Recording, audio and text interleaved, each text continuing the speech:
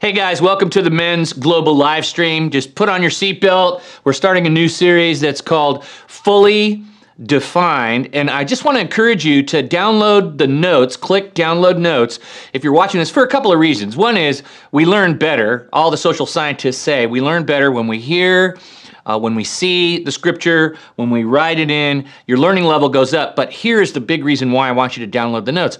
I want you to teach this on a Zoom call with your men's group at church, at your church. That's why I put the notes together, is to multiply the movement through you. So make sure that you download the notes. Like I said, we're starting a new series called Fully Defined. And to get us thinking in the right direction, I want you to answer a question for me. Can you think of a time in your life, you ready, where something happened or you made a decision that you would call a defining moment in your life? Think about it, all right? A defining moment is a point in your life when you're urged to make a pivotal decision, or when you experience something that fundamentally changes your trajectory for a long period of time, if not for the rest of your life. Defining moments have this transformational effect on us. It affects how we think. It affects our self-perception. It affects our views and attitudes toward each other, right? It affects our approach to life and relationships. It impacts our attitudes toward what's going to happen next. It impacts our purpose and life mission. So kind of to go from here, a defining moment, to maybe some practical defining moments. Think about having a baby, getting engaged, getting married, suffering a divorce, maybe graduating college, starting a new job, leaving an old job, all right? Beginning a new business, becoming an entrepreneur, taking the trip of a lifetime, all right? Or maybe it's losing a loved one. You see, on earth, you have some key moments in your life that really change the trajectory of your life. I mean, for me, I remember being in college and smuggling Bibles into the Soviet Union with 3 other dudes.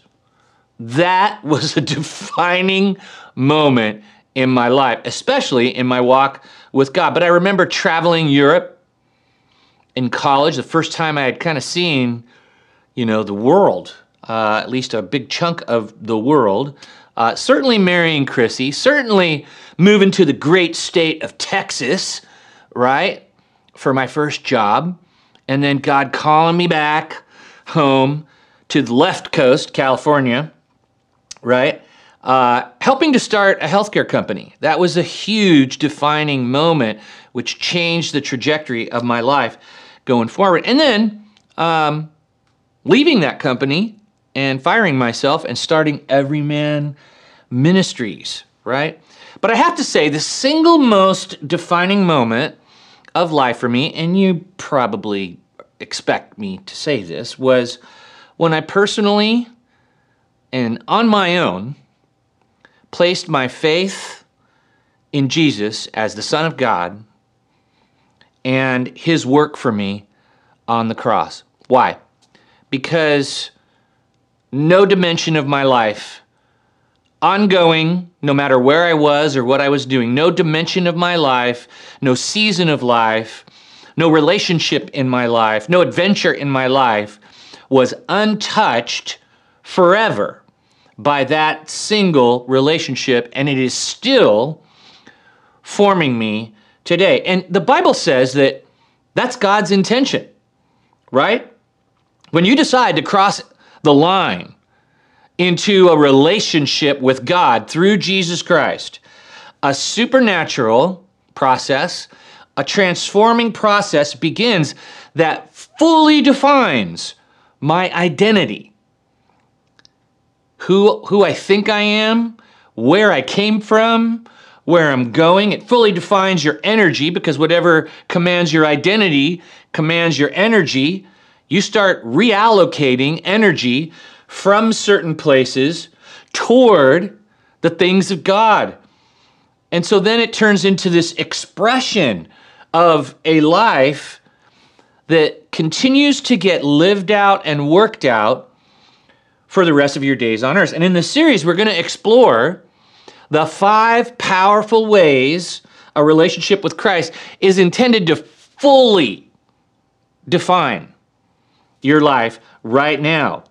And we're going to start in part 1 by just getting God's mind. We're going to get a basis for the series. Just let's pour some concrete, let's pour some foundations by getting God's mind just on our relationship. How does he think about it? And then we can get into how we are fully defined by Jesus's life. Part 2, we are fully defined by his death and crucifixion. We are fully identified and defined by his resurrection. We are fully defined and identified by his position, seated at the right hand of God right now. That's part 4. And then lastly, we are fully defined by his ultimate glory. And so it's going to be a great ride. I hope that you'll be with us each of the sessions and that you'll invite some buddies to do that. So let's start part 1. Make sure you got your notes out, click download, print those out, and get those in front of you. If you don't, for some reason, have the notes, they're going to be on the screen. And let's just start off getting a foundation. Let's get God's mind on our relationship with him so that we can be clear and we can either align with God's mindset about how he feels this relationship works, or for some of us, realign our mindset with him in mind. And I chose a verse out of Jeremiah because it really speaks to dudes, all right? And I think after you hear me read it, you'll understand why. But it's God, and he's talking to his community of men.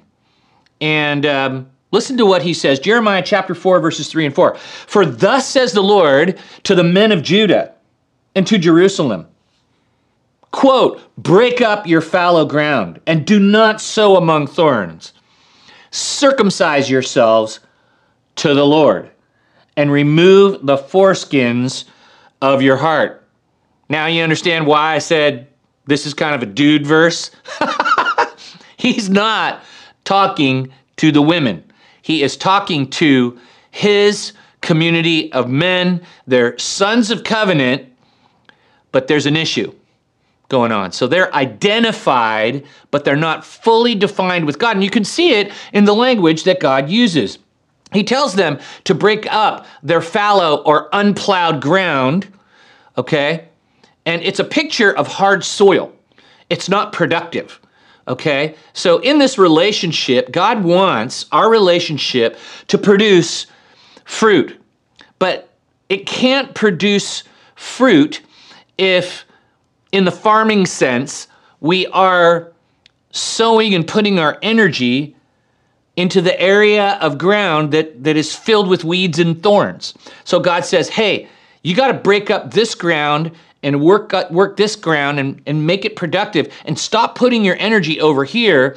And in the Bible, when you hear in the Old Testament these agricultural metaphors for having a relationship with God, it's usually a call to come back to him, realign with him. It's God expressing his heart, and he's saying, hey, you know what? Our relationship is unfruitful right now because you're putting your energy in the wrong spot. And when the Bible says, do not sow among thorns, you can just write an equal sign, right? The world, right? Culture, godless systems of belief that involve idol worship. Okay, so they're putting their energy not into the relationship, they're putting it into the world, right? So that's why God says, break up your fallow ground, don't sow among thorns. And then there's this image, and it's certainly masculine, where he says, circumcise yourselves to the Lord, all right? Now, they would think, a Hebrew man would go, well, that's what sets us apart. When God told Abraham to make sure that the men of Israel circumcised themselves, it was because in the act of being a man and in the act of being a human being and seeing a body part, it would remind the men like, okay, I'm set apart unto God. It was a marker. It was a physical symbol of a spiritual reality about their identity. I am at the most central part of my body, which makes me a man. I am God's man. And that's why God uses this reference. Hey, circumcise yourselves to the Lord, right? Set yourself apart in your identity to the Lord. So he's using something that's very familiar with them, that is very defining, right? And then he also says, and remove the foreskins of your heart. So there is an obstacle. There's something getting in the way. And I know, I know this is graphic, but it's something that is personal and that they get, right? There's something covering them that where they look like the rest of the culture, right? The uncircumcised culture that doesn't believe in the one true God. And so you see God making a point, right? And he's got their attention, just like I have your attention. But God wants to be first. Just let's say that together. God wants to be first. That's right. When it comes to our relationship with him, he wants your allegiance. He wants your loyalty. He wants to be first. He wants your love. He is number one. Why? Because you're created by him, you're created for him, and one day you're going to go to him. He's your creator. He wants to be first. Creator is always first. And that is the Hebrew mindset, but it's also the mindset of the follower of Christ, right? You love the Lord first. He's your first consideration. Now, Jesus, if you fast forward into the New Testament, this same power, the same vibe, the same message comes through to Christ followers and his first group of Christ following men. Look at John 15:19, where he says to them, if you belong to the world, it would love you as its own. As it is, you do not belong to the world, but I have chosen you out of the world. The word for world is the Greek word cosmos, right? And it reflects the culture, the systems, the identities, the ways to be, the ways to believe, the ways to behave that are without God. If you belong to that world, the culture, right, it would love you. Man, isn't that a prophetic word for today? As we kind of look out in culture and we see how godless culture treats now those who follow Christ, the labels that get put on, the persecution around the world, the lists of invites that you're not on, the pursuit of criminalizing, people who just believe in Jesus all over the world. So Jesus reinforces God's message to his followers, and he's like, nope, that's where you used to belong. That's the domain of darkness. That's run by the devil himself.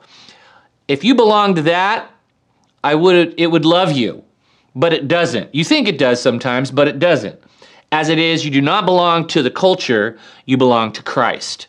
I have chosen you out, ek is the word, out of the world and into another domain. So let's just make some very simple observations. Number one, God wants all of me, not some of me. How about that? Yeah, it's like you said yes, he said yes. And he expects commitment, loyalty, and love, right? Remember when you went and married your wife? Ring went on, Richer for poorer, sickness and in health, till death do us part.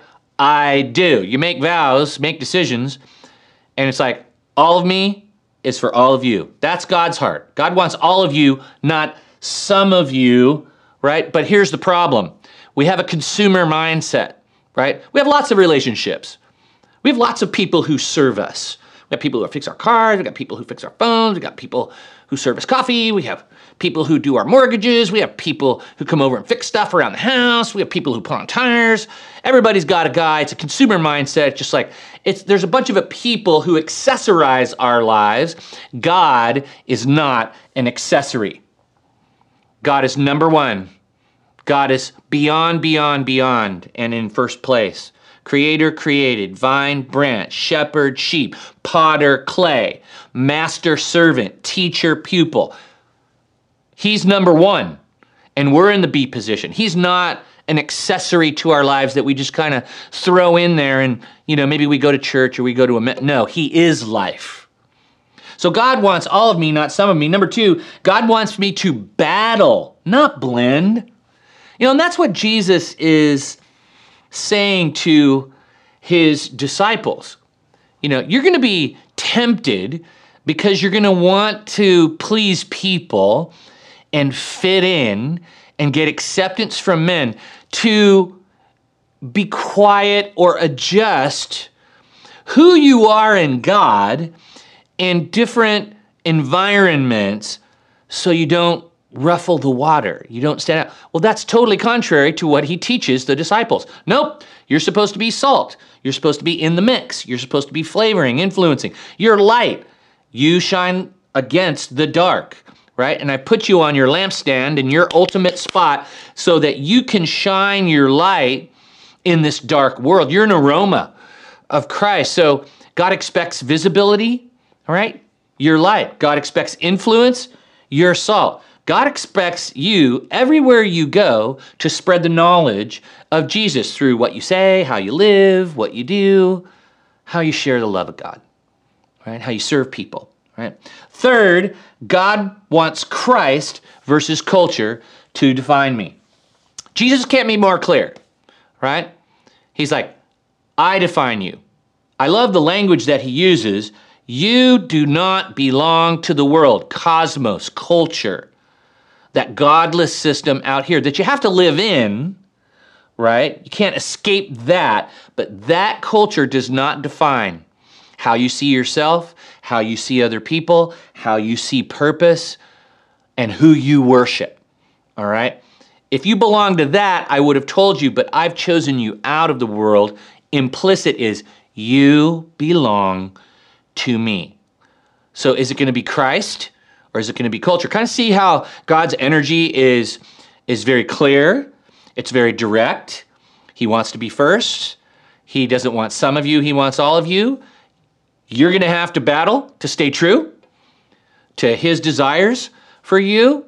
And there's an adversarial relationship with culture. Now, in the Bible, God's men encourage each other along the lines that we've read in Jeremiah and in John 15. The Apostle Paul with his trainee, Timothy, younger, stud, God's man, but guess what? He's working through what relationship with God means in his context. Listen to older man Paul, veteran, talking to younger rookie Timothy. But you, Timothy, are a man of God. So run from all these evil things. Pursue righteousness and a godly life, along with faith, love, perseverance, and gentleness. Fight the good fight for the true faith. Hold tightly to the eternal life to which God has called you, which you have declared so well before many witnesses. So the admonition is rooted in identity. Timothy, you're a man of God. Where does the energy of the man of God go? Well, it goes into fighting the good fight of faith. At least he's being honest. Jesus was honest in John 15. He said, you know what? The world's going to hate you, but remember, it hated me before it hated you. There's going to be a fight. You're going to have to hold on to it. You're going to have to stick to it. You're going to have to sacrifice. Fight the good fight for the true faith, right? And then here's this expression, hold tightly to the eternal life to which God has called you. Do you get the picture? You know, like just think about something or some situation where you were holding on for dear life, right? You're holding on. It means everything, because if you hold on, you'll get there. If you hold on, you'll be safe. If you'll hold on, you won't have any regret. But the Bible tells us that we need to hold on to the eternal life to which God has called. Let God fully define us as we declared when we crossed the line into relationship and we made that commitment. Let's work out that commitment and hold tightly. So I love that picture. But there's the basis. There's God's mind on our relationship. Okay? He wants all of you, not some of you. Right? He wants you to battle for this relationship with him, to protect it and to guard it and to give it priority. And you're going to fight with the world out there that is godless. That's every day, 24/7, 7 days a week, 4 weeks a month, 52 weeks out of the year, year after year, until you go to be with God. That's the journey. And I'm glad that God is up front about that. All right, so there's God's mindset. And so now let's look at, still pouring foundation, let's look at kind of where we start, what God does when we initially believe, what happens, and then what the plan is, all right? So let's get fully defined by getting the big picture in part 1, all right? And to get that, you have to see what God has put into us or given to us to set the relationship and to fully define us. And the first thing that he gives us is the gift of salvation. The gift of salvation. Very common verse on that is Romans 6:23. It says this, "For the wages of sin is death, but the free gift of God is eternal life through Christ Jesus our Lord." So what is the greatest gift that you can ever receive? Well, it's the gift of eternal life, because it's the gift, literally, and the only one that keeps on giving forever and ever and ever and ever. All right? You know, there's gifts that keep on giving past the first day you receive it, maybe past the first week, maybe past the first year, but at some point they fizzle out and it stops giving.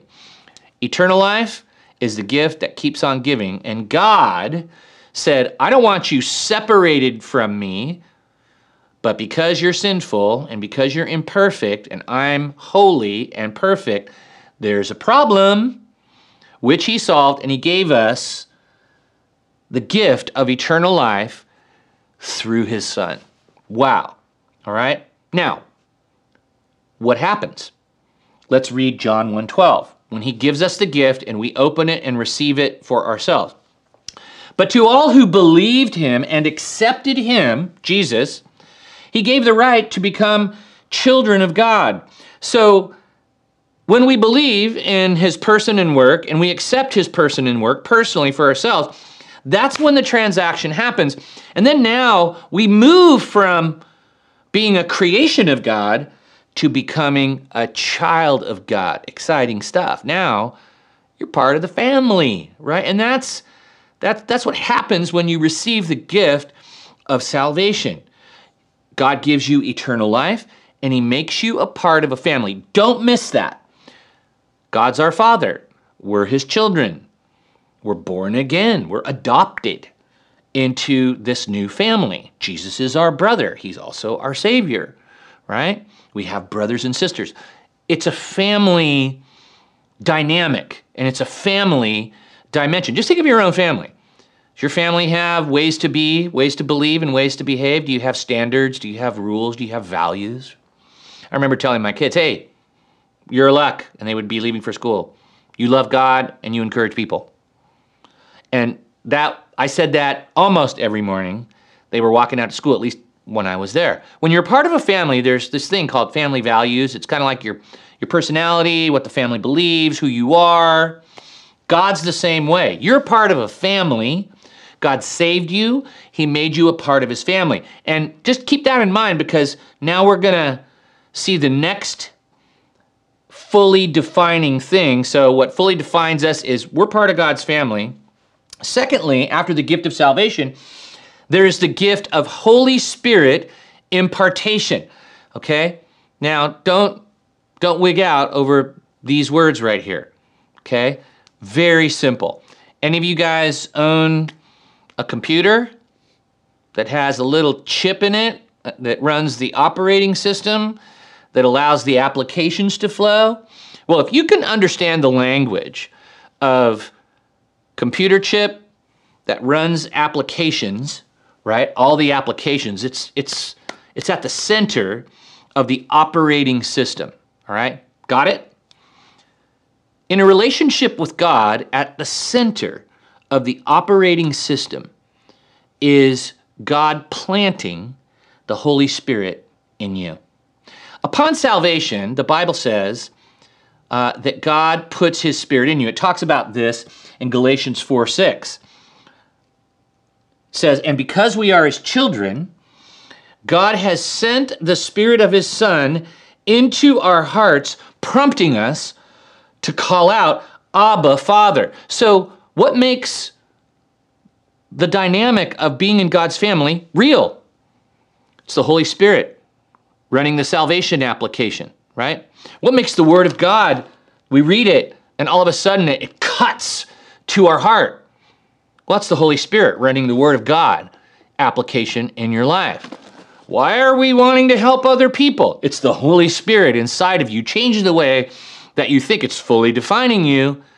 All of a sudden, supernatural applications are being run, but they can't be run in and through your life for your relationship with God without the impartation and planting of the Holy Spirit. Look at what it says in John. Jesus says in John 14, he says this, so if you love me, keep my commands, and I will ask the Father, and he will give you another advocate to help you and be with you forever, the Spirit of truth. The world cannot accept him because it neither sees him or knows him, but you know him, for he lives with you, and let's finish it together, will be in you.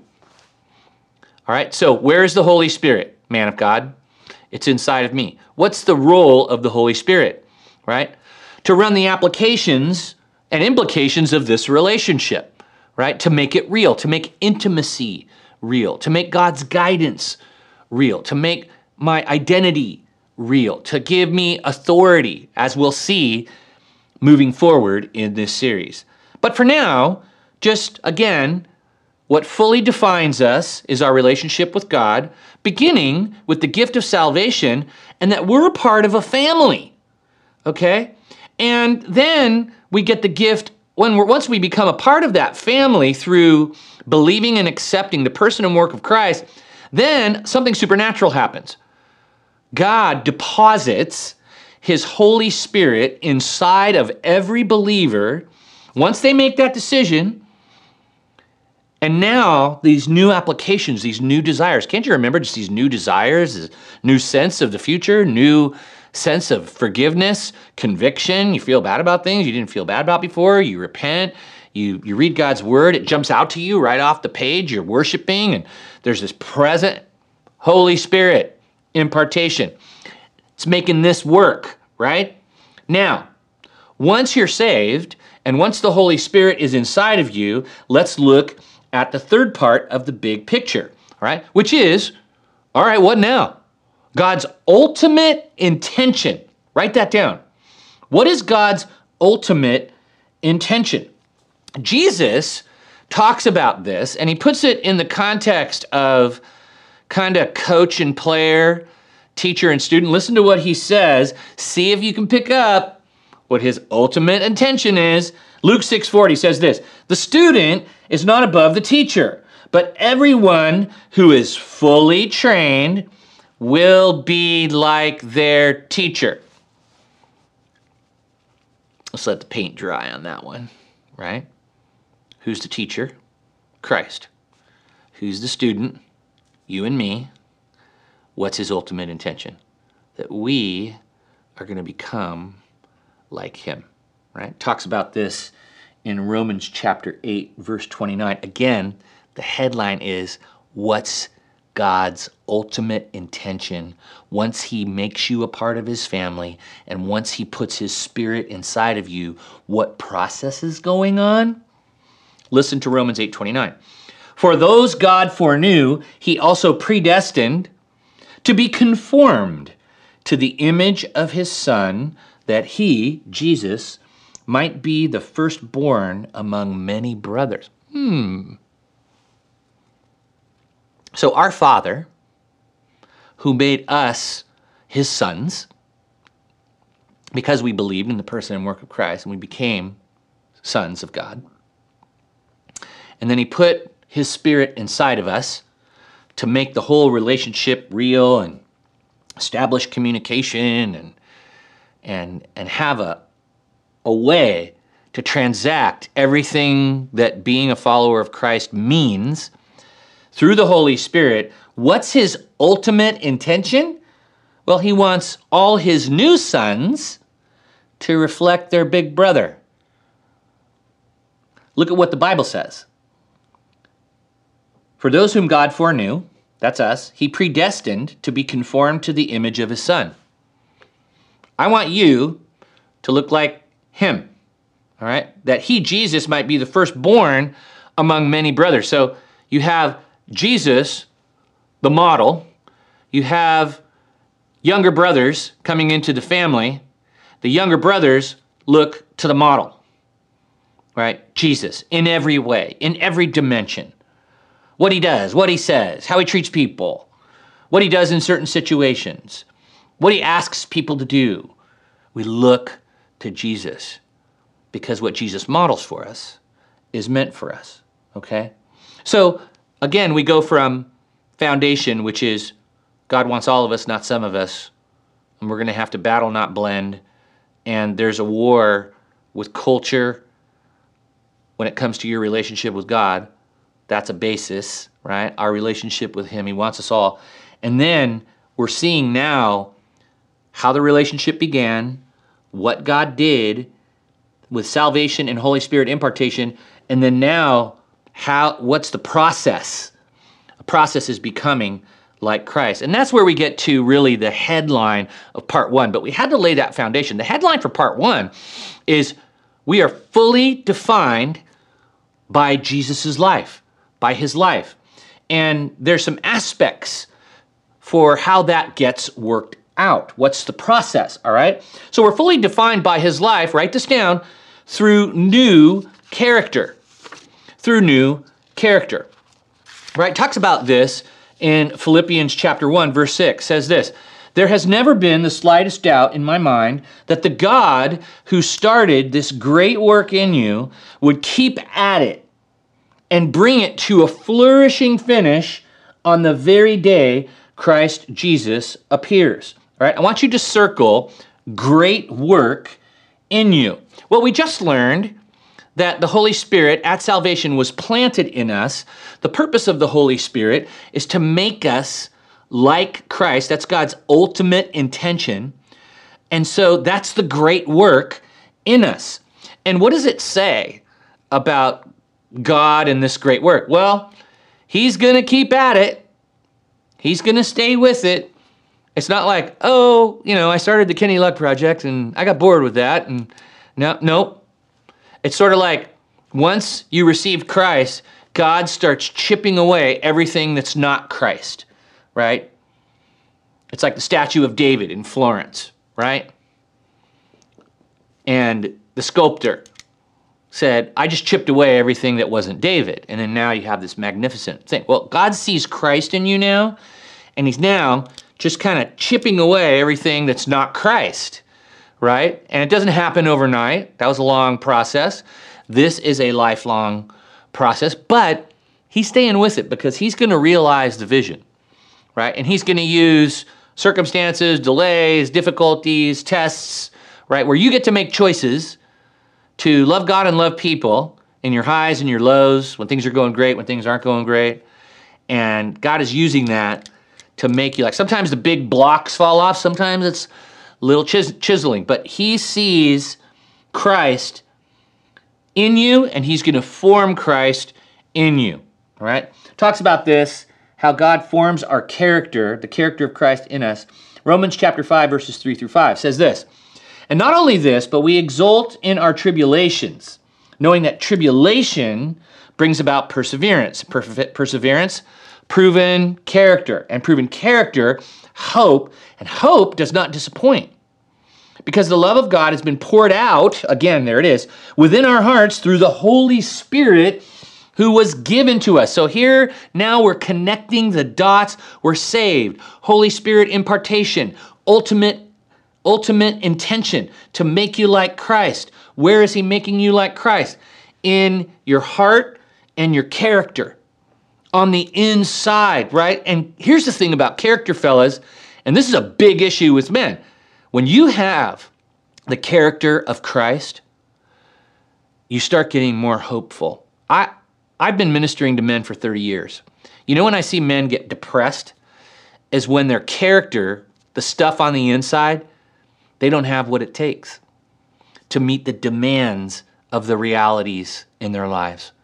The realities of staying committed in a marriage, the realities of being a good dad, the realities of breaking the chain, the realities of pressure because of life. But when you have the character of Christ inside, you have perspective, you have strength, you have capacity to meet the demands of the realities in front of you. Don't you want more character? I know I do. That's what we need. Character first. You know, in this whole discussion of toxic masculinity, you know what the missing piece of the puzzle is? Yeah, strength without character is toxic. What does that look like? Selfishness, right? When you have strength, but you don't have character guiding that strength, you'll always choose yourself. You won't say no to yourself and say yes to other people. So I hope you see that this process of receiving Christ, getting the gift of salvation, having the Holy Spirit put inside of you, God's ultimate intention to make you like Christ. He wants you to have the family resemblance. That's an inside process, right?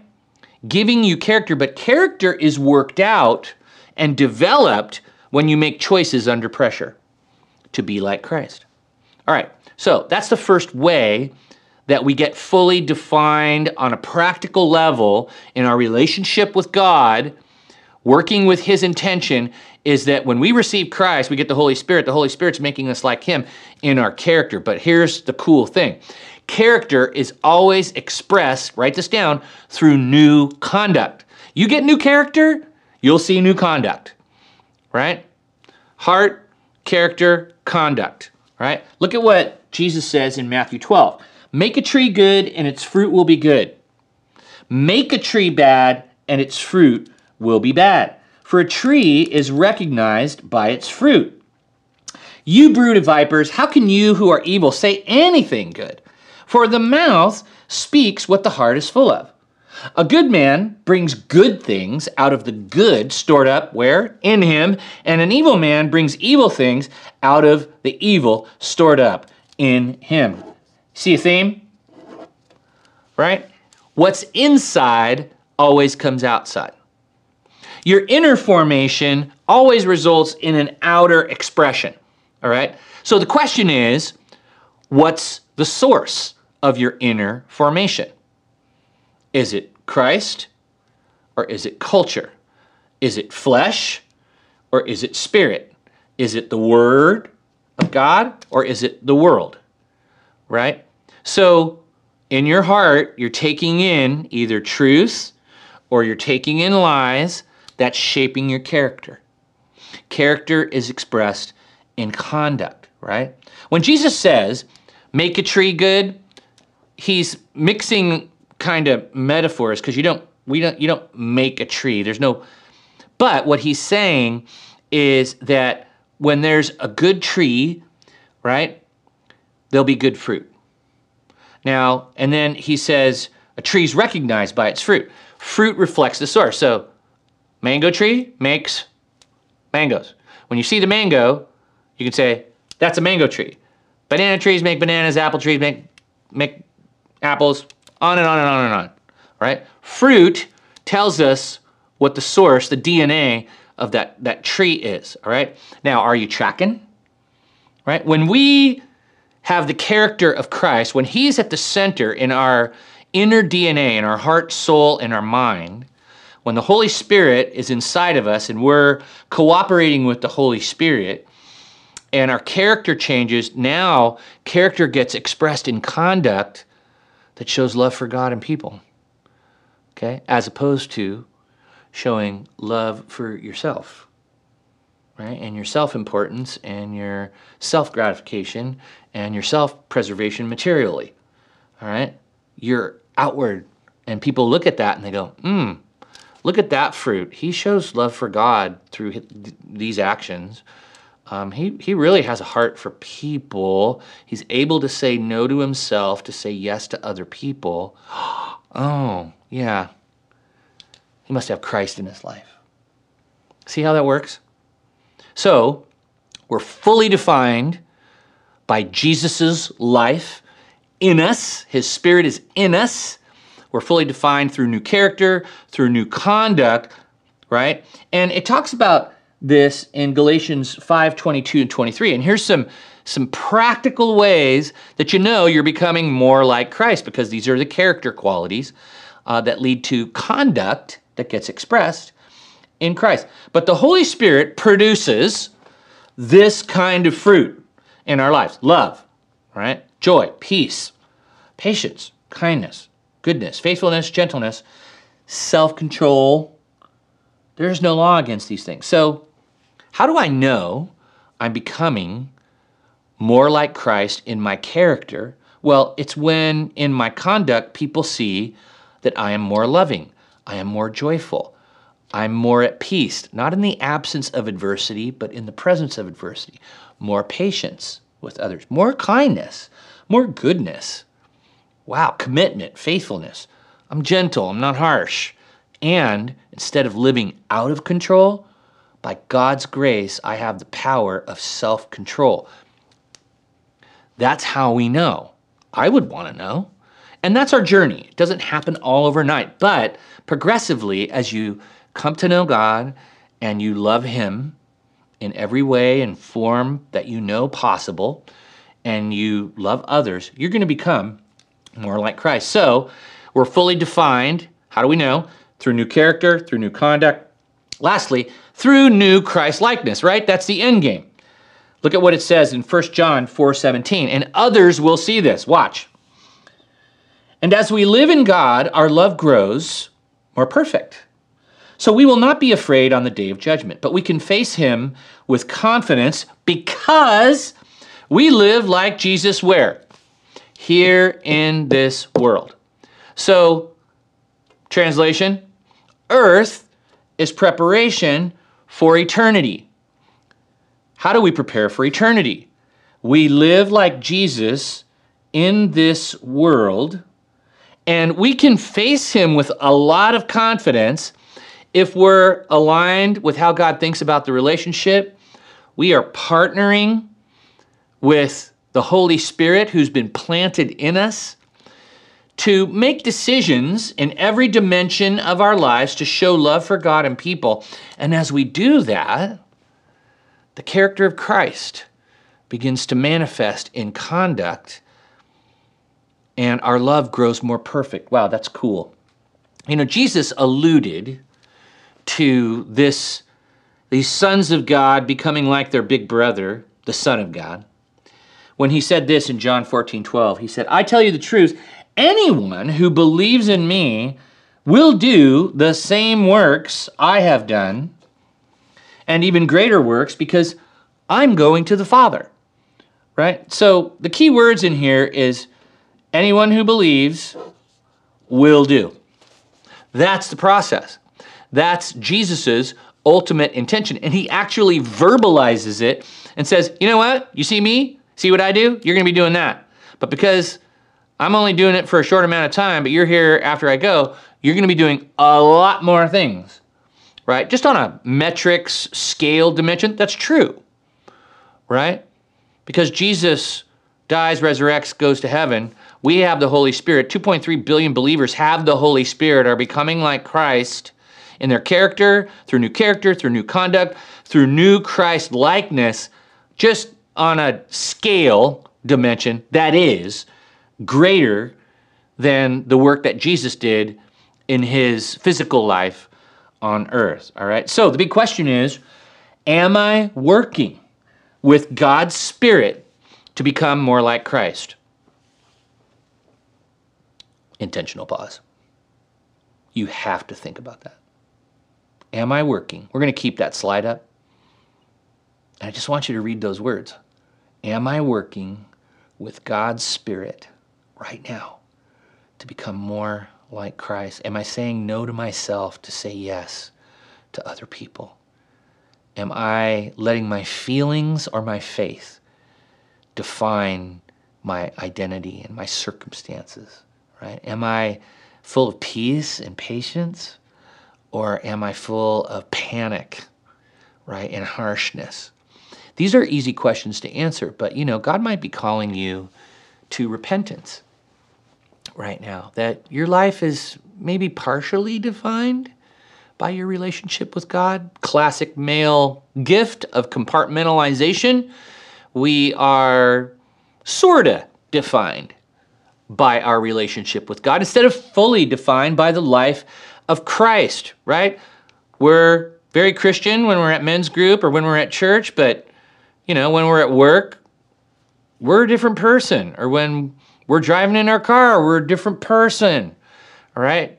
We're divided between what we believe and how we actually live and think, and God is calling every man of God on the planet to be fully defined by his relationship with God in every dimension of his life, in every space, in every place, where you live, where you work, where you pray, where you play. God wants it all, and he wants you to express Christ and be the aroma of him in all of those dimensions of your life. You see, God's not one-dimensional. Other things may be one-dimensional. We act this way when we're here, and we're in that situation. We act this way here, and that's one-dimensional. God and your expression for God goes with you everywhere. It's portable, right, in your identity. So am I working with God's Spirit to become more like Christ? Now here, let's look at a passage from God's Word that sort of ties the whole idea of how we're fully defined by our relationship with God because we got saved. God put his Spirit in us, and he began this process. He has this vision for us to become like our big brother Jesus in our character and our conduct, and to reflect Christ-likeness. Look at what it says in 2 Corinthians 3:17 and 18. It says this, "For the Lord is the Spirit, and wherever the Spirit of the Lord is, there is freedom." So all of us have had the veil removed, who have had the veil removed, can see and reflect the glory of the Lord. The Lord, who is the Spirit, makes us more and more like him as we are changed into his glorious image. So let me, in closing, demystify what we just read, all right? God, through his Holy Spirit, lives inside of you. And through this session even, or maybe at salvation, he lifted this veil and he's like, okay, here's a new set of glasses. You put those on. I'm giving you my set of glasses now for how you see yourself, how you see other people, how you see your purpose, where to put your energy, how we build this relationship, right? And I want to fully define your life now. The truest truth about you is what I say is true now. Not what your feelings say are true, not what circumstances say are true, not what your friends say are true, not what culture says is true. What I say is true. The truest truth about you is what I say is true. Right? So now, anytime, knowing God's desire, God's example, Jesus' life, we have an opportunity in right where we are, where we live, to show love for God or people. All right? We got a choice to make. We can choose ourselves or we can show love for God and people. Anytime that you do that, right, you're working with the Holy Spirit to become like Christ. So I hope that demystifies it for you. Two simple convictions, love God and love people, many expressions. So when I'm at work, it may look a little different. When I'm at home and with my wife, it may look a little different. When I'm with my kids, it may look a little different. When I'm with the neighbor, it may look a little different. When I'm on the road, it may look a little different. When I'm at church, it may look a little different. But I have those two convictions, and that's where we really begin this whole process of letting God fully define us and realizing his ultimate intention under which everything else works in the spiritual life, which is to make you like Christ. So let's bow our heads, put down your pencils wherever you are, wherever you're listening to this podcast. This is a holy moment. If you've been receiving the ministry of God's word, if the Holy Spirit is making his word and intention come alive, I want you to just pause and just lift your hands like this, just to receive, palms up, right? Just receive this blessing. Father, I bless all sons of God right now, afresh. I pray on all sons of God, a fresh sense of your presence in their lives and on their lives and through their lives through the Holy Spirit right now. Holy Spirit, manifest your presence right now. Remind us of the gift of salvation. And remind us of the depositing of your presence, Jesus, in us through the Holy Spirit. And thank you, God, for your ultimate intention that salvation and impartation is designed to make us like Christ. I thank you, God, that you're using all blessings and challenges in men's lives to forge that image. You're chipping away.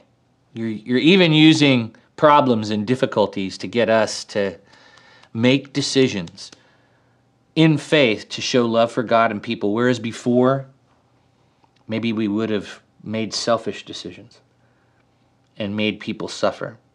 So Lord, I declare new conduct. I declare new character that drives the new conduct. I pray, Holy Spirit fruit, more love on my brothers, more joy through my brothers, more peace, patience, Lord, more kindness today in such a harsh cultural moment, more goodness, God. I pray men would be dangerous with goodness in the power of the Holy Spirit, more faithfulness to you and to their most important relationships. Lord, more gentleness, even as you are gentle with us. God, definitely give me and every brother listening to me more self-control, Lord. We can't do it on our own. Holy Spirit, fill us, lead us, control us, and cause us to choose loving God and loving people under pressure, Lord, no matter what. Jesus, thank you that we get to work with the Holy Spirit, your Spirit who lives inside of us. I pray that we would now enter into the greater works, Lord, right now on planet Earth. I pray for the 700 million or so men who name your name. Holy Spirit, I pray that you would convict them. I pray that you would fill them. I pray that you would make them more like Christ, and that the world would see the image of Christ, the fruit of Christ reflected in us, so that they would know through our conduct who is at the center of our heart and our character. In Jesus' name, I pray. Amen. Don't sign off, fellas, because I have a huge announcement.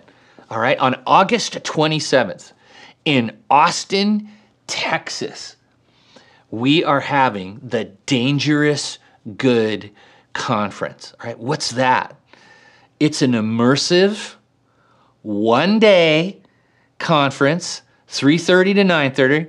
Who's on the team? Who's joining me? Brandon Lake from Maverick City and Bethel Music. Chris Kilala from Jesus Culture. Mac Brock is on the Dangerous Good team. Chris Davenport from Hillsong. All right, and we have a few other cool special guests that you're not going to want to miss. But this is the most immersive, best men's conference you've ever experienced. August 27th. Now, there are some of you, especially you guys in Texas, are like, I'm coming, all right? Just go to everymanministries.com. It'll be right there. You'll see the billboard and the carousel. As soon as you go to everymanministries.com, what's the price? Well, guess what? We're blessing the city of Austin. We're providing everything for you. So there is no excuse, especially for you Austin guys, right? Come gather. There is going to be an eruption of the Spirit and an eruption of goodness that's going to start flowing into the city of Austin. As a result, I'll leave it there. Go to everymanministries.com, sign up for the Dangerous Good Conference, August 27th, Austin, Texas. See you there.